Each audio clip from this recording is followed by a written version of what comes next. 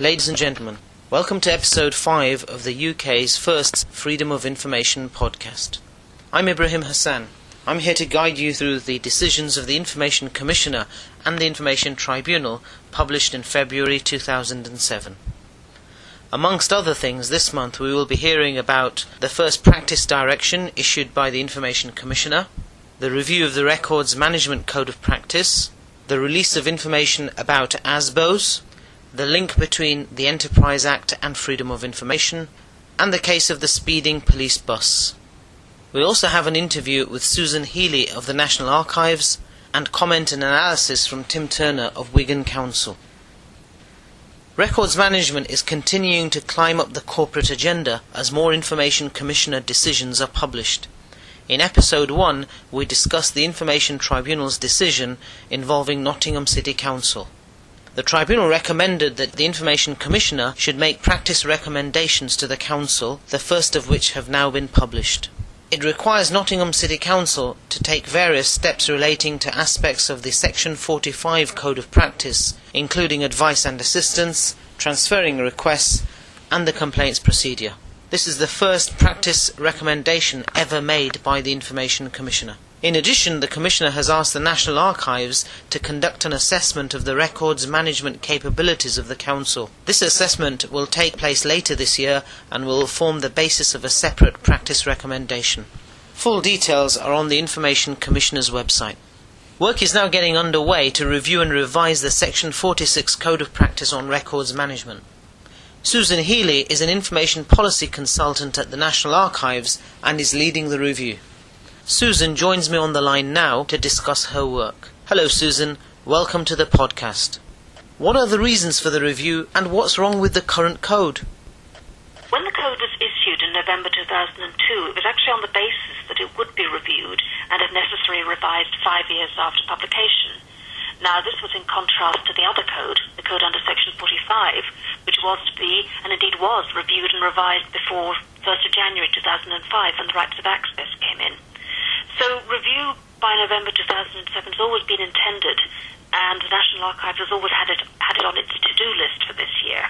But there are other reasons, and one of the most important relates to electronic records. The content relating to electronic records does need updating. At present, they're covered separately in 5 paragraphs at the end of Part 1 of the Code, Section 10. And while those paragraphs aren't wrong, they do need updating. Electronic records really are now so widespread, and electronic records just need mainstreaming in the code rather than being in a separate section. And the impact of electronic records was actually picked up by the Constitutional Affairs Select Committee in its report last year on implementation of FOI, and they highlighted the need to give more attention to the management and preservation of electronic records. And so, this is what we're trying to do. Other reasons are that the scope to streamline the code, so as to clarify and simplify its provisions and perhaps focus rather more on principles and outcomes, reduce some of the process level detail. Another thing we can do is make better connections between the code and other information legislation and policy. Data protection, for example. Now, data protection requires good records management practices to be applied to personal data, and we could make that clearer. Right. And then, finally, to return to the second part of your question about what's wrong with the code. In fact, it's not that anything's wrong with it. The principles that underlie the practices it sets out actually remain sound, but it does need updating. How long is this review going to take, and when can we expect a final version? Well, I'm hoping there'll be a revised version early next year, but we do have a long way to go yet. Now, we've deliberately extended the time it will take by introducing the review stage, which started a week or so ago. Now, this is to give people an opportunity to tell us what changes they'd like, and those views can then feed into the revision. The alternative would have been to go ahead and revise the code and then consult people about the revised version. But we decided we'd prefer to include a review stage initially. And that's what started a couple of weeks ago. We have a deadline for responses of Friday the 6th of April. And what we'll then do is analyse those responses and then feed them into the revision. And we'll then consult on the revised version, which will include a full public consultation. Is that the only way that practitioners can get involved in the review? No, there are a number of ways in which practitioners can get involved. First, as you say, responding to our requests for comments and suggestions. And this is I would like to emphasise this. It is a real opportunity for practitioners to present the views which they've formed in their experience of applying the code. We just need them to do it by Friday the 6th of April. But there are other opportunities. Now, we're setting up 2 working groups. One for Part 1, now that's the part that sets out good practice in records management, and one for Part 2, and that's the part that sets out how public records are to be reviewed and transferred to the National Archives or to another archives office. Now, those working groups will have representatives from key government departments, obviously, and from Wales and Northern Ireland.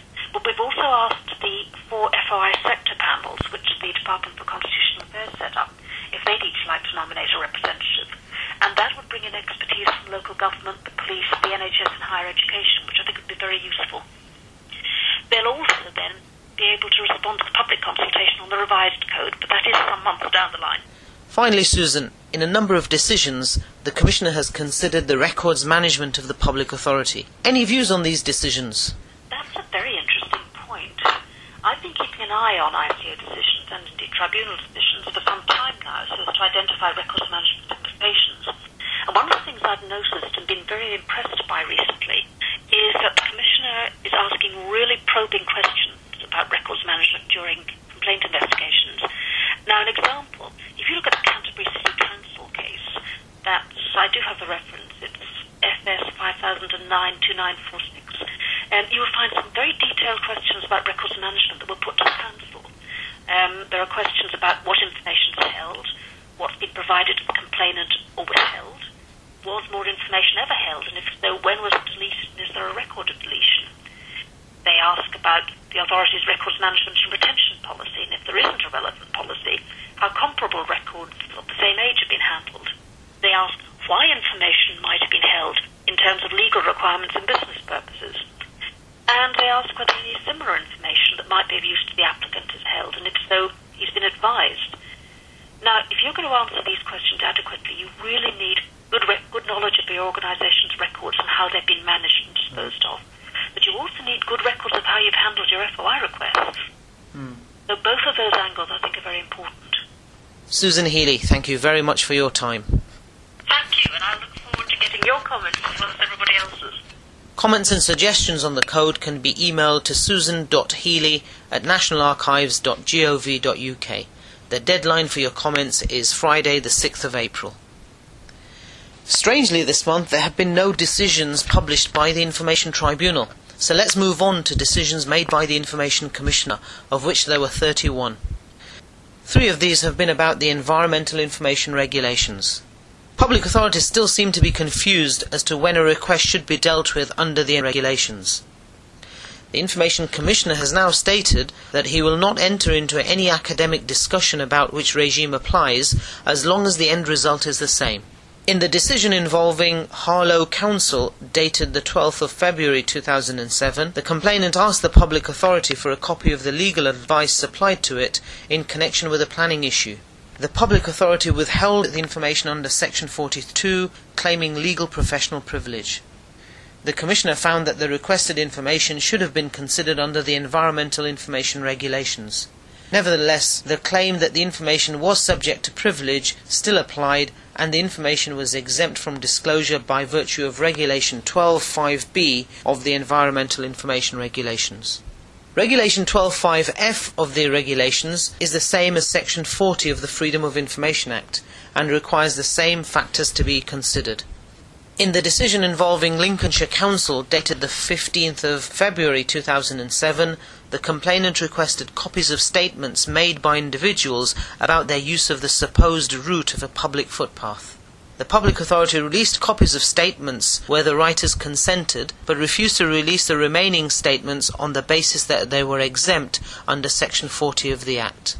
The Commissioner was satisfied that the information was appropriately withheld, although the Environmental Information Regulation should have been considered and applied, and the information should have been withheld under Regulation 12.5f. Act Now Training is running a full-day update course on the regulations. Full details are on their website, which is www.actnow.org.uk. Let's move on to talk about the decisions of the Information Commissioner concerning the Freedom of Information Act. As with every month, access to personal data featured heavily in February's decisions. In the decision involving Transport for London dated the 5th of February, the complainant requested details of compensation payments made to residents of a specific road under the Land Compensation Act. The public authority confirmed to the complainant the number of compensation offers that had been accepted by residents, but refused to disclose details of the size of individual payments to each resident on the basis that the information was exempt under Section 40, being personal data. The Commissioner decided to uphold the public authority's decision. This month there have been two very interesting Commissioner decisions on personal data. They concern the disclosure of salaries and information about those who have been given antisocial behaviour orders. With me to discuss these cases is Tim Turner, the Data Protection Officer at Wigan Council. Hello Tim, thanks for joining us. Let's take the decision involving Birmingham NHS Trust first. Please tell us what it was about. Birmingham were asked for a wide variety of information about a specific group of hospital doctors. Things like their names, job titles, when they started their jobs, their salary bands, and then things like their gross and exact salaries, the additional hours that they worked. So it went into quite a lot of detail about the kinds of work that they did and the kinds of money that they received for it. And what the hospital decided to do was to refuse all of it on the basis that it was personal data, and they used the Section 40 exemption. Later, when the complaint went to the Commissioner's office, the Commissioner argued that quite a lot of this data should be disclosed, and it came down to things like gross salaries and additional hours did not have to be disclosed, and the exact salaries did not have to be disclosed, but everything else, the names, the job titles, when they started their jobs, and their salary bands, all of this should be disclosed. What does it show about the Information Commissioner's approach to disclosing information about staff and salaries? I mean, the Commissioner in the decision said there's no hard and fast rules about how Section 40 should be used. That's slightly disingenuous, because I think he does argue in several decisions that senior staff salaries should be disclosed. But I think what he's trying to do here is look at people who are not at the top tier of an organisation. And in particular, he looked at where they fit into the hierarchy of the organisation.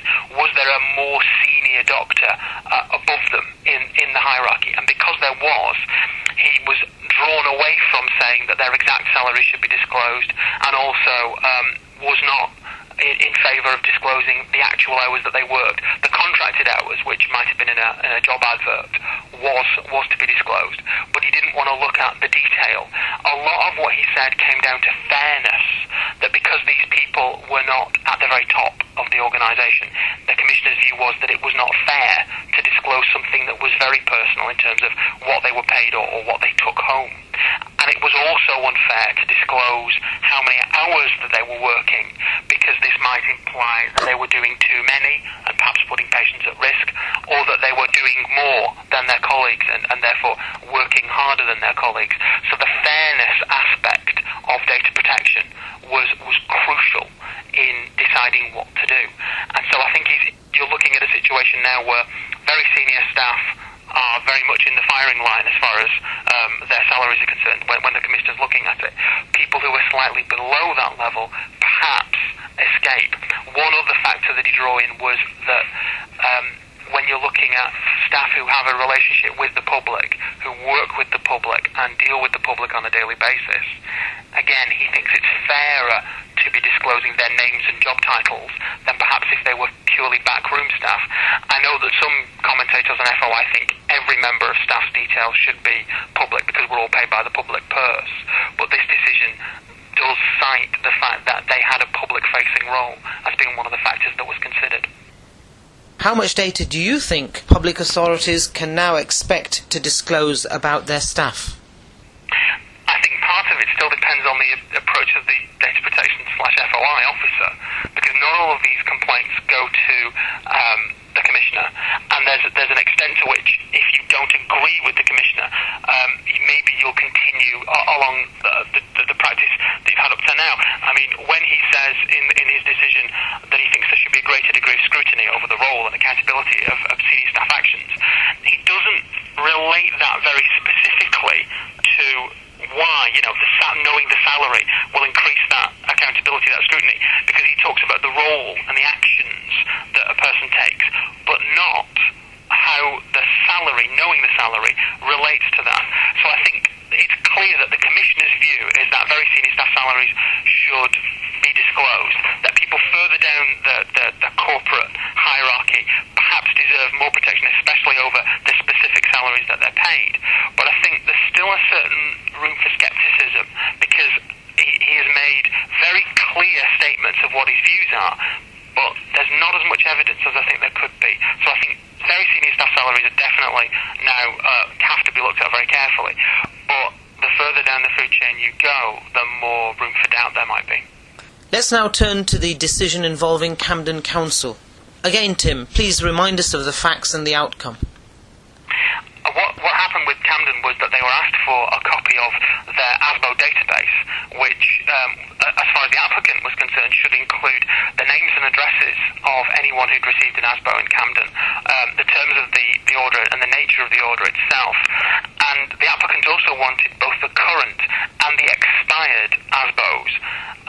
And what Camden did was to refuse, both under Section 40, again under the personal data exemption, and Section 31, that they argued that it would prejudice their ability to enforce the law. And one issue is that they didn't have the address, so what could have been quite a difficult issue to make a decision about, whether or not to disclose the address of the person, wasn't involved in the decision, because Camden just didn't hold that, the police hold that, and they decided not to duplicate it. But the Commissioner's view was that although there were certain issues that had to be borne in mind, the Home Office have published guidance, and the Commissioner was guided by that. But where there wasn't reporting restrictions, or where there wasn't a genuine risk to the recipient of the ASBO themselves in publication, the Commissioner thought that the database should be published. Finally, Tim, a more general question. What effect is freedom of information having on the Data Protection Act?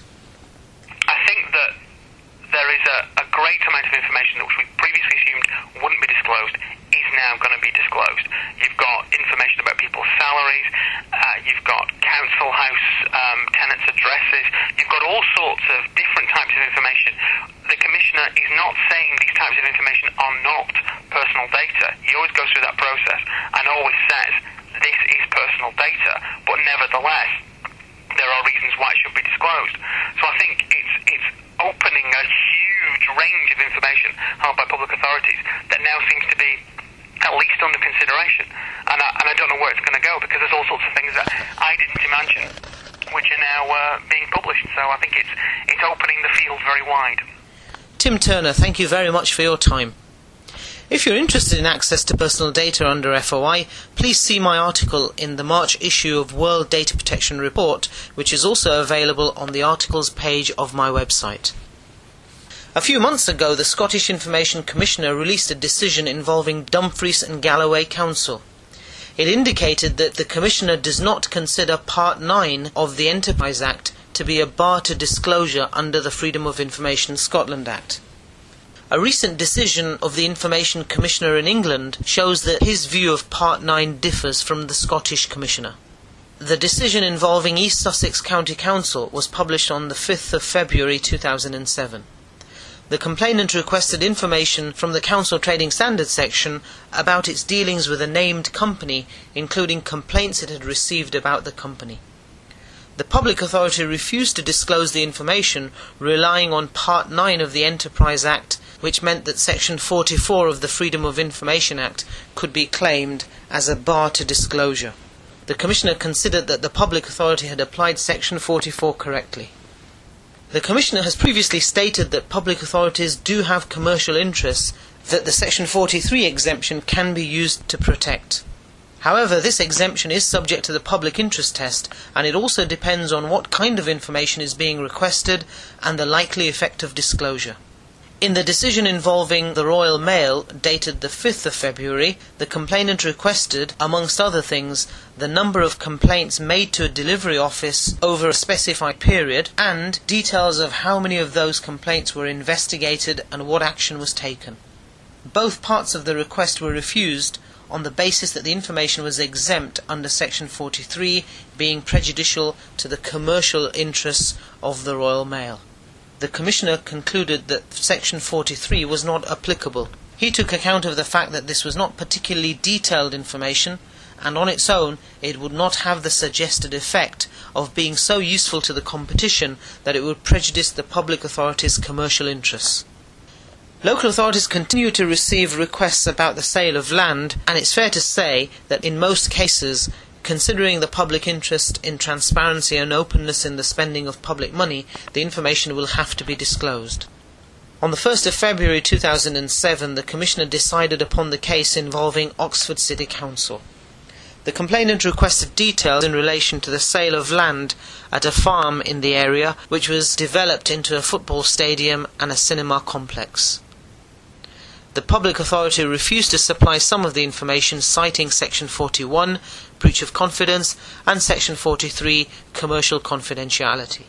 Following consideration of all the relevant factors, the Commissioner decided that the authority could not rely on the exemptions and the information should be disclosed. There have been a number of recent decisions about access to dead people's information. Where the applicant is asking for information about a next of kin, the information can be withheld on the grounds that it's available to the next of kin under the Access to Health Records Act 1990. This will in turn allow the public authority to withhold the information on the grounds of the exemption under Section 22. In Liverpool Women's NHS Trust, decided on the 19th of February 2007, the complainant requested a copy of a medical report written by a consultant regarding the care of his late mother. The public authority offered to provide the complainant with a copy of the report under the Access to Health Records Act on receipt of proof that he was the deceased person's personal representative. The public authority refused to supply the information under the Freedom of Information Act and cited the exemption at Section 21. The Information Commissioner agreed with this approach. For those interested in access to dead people's personal information, the decision in the Royal Surrey County Hospital, dated the 5th of February 2007, should be read. As we have discussed in episode 4, recent Information Commissioner's decisions state that when a public authority is considering giving access to a dead person's personal information, consideration must also be given to any duty of confidence owed to the deceased. Care must also be taken especially to ascertain what the wishes of the deceased were before they died. The decision involving County Durham NHS Primary Care Trust was published on the 22nd of February 2007. The complainant requested a summary of the medical care provided to her late mother. The public authority refused to provide this information and cited the exemption at Section 41 for breach of confidence. It also stated that the applicant was not the deceased person's next of kin in accordance with the Access to Medical Records Act. Further to this, the public authority noted that the deceased person had expressed a wish to her GP for details of her health care not to be disclosed to her parents. The Commissioner decided that disclosure would be a breach of confidence and therefore the information is exempt under Section 41. A useful body of Information Commissioner decisions have now developed in the area of vexatious requests. Decisions involving Birmingham City Council and Warwickshire County Council, to name a few, have really helped public authorities deal with nuisance requests and requests which clearly impose an unreasonable burden. Two recent cases provide further guidance. The decision involving West Midlands Passenger Transport Executive, also known as Centro, was published on the 30th of January 2007. Between January and November 2005, the same person made 15 requests to Centro concerning the authority's financial relationship with 4 bus companies. Centro provided a range of information to the requester. In November and December 2005, Centro received the 14th and 15th request and informed the requester that it would not be answering any further questions on this issue. Centro highlighted that it had already provided detailed responses to requests, made offers of direct discussion, and had already spent a considerable amount of time on this issue. The Commissioner was satisfied that replying to the complainant's 15th request would have imposed a significant and unreasonable burden on Centro. He also concluded that it was tantamount to harassing the public authority and that it was manifestly unreasonable. However, recent case suggests that the aggregate effect of a number of requests made to different public authorities is not a relevant consideration in deciding whether a request is vexatious. The decision involving Derbyshire Constabulary was decided on the 15th of February 2007. The complainant made requests for over 50 pieces of information to the organisations which consisted of the Derby Safety Camera Partnership. The requests were made over a total of 19 occasions and were all related to an alleged road traffic offence. The complainant received relevant information and advice in relation to his requests until he made a request dated 7th of March to Derbyshire Constabulary. This request was considered by the police to be vexatious and repeated. The partnership responded on behalf of the constabulary and refused to provide the information. The Commissioner considered that the requests were made to different partners within the partnership, each separately recognised by the Act, and so determined that the requests could not be aggregated for the purpose of applying Section 14. And finally, to the case of the speeding police crew bus. South Yorkshire Police were asked to disclose a copy of a photograph of a police crew bus caught speeding. The Commissioner decided that the exemptions at Section 38 and Section 40 were not engaged since the occupants could not be identified, and that while Section 30, which concerned investigations and proceedings conducted by a public authority, was engaged, the public interest in disclosing the information was not outweighed by the public interest in withholding it. Consequently, the complaint was upheld.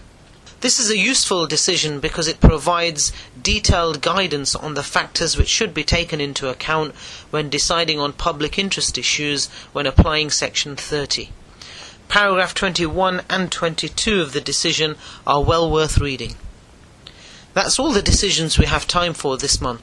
Don't forget, Act Now Training is running a workshop series throughout the UK where these decisions will be discussed in detail. It also runs seminars on data protection, surveillance law and records management. Full details are at www.actnow.org.uk. That concludes this month's podcast. This podcast was brought to you by me, Ibrahim Hassan.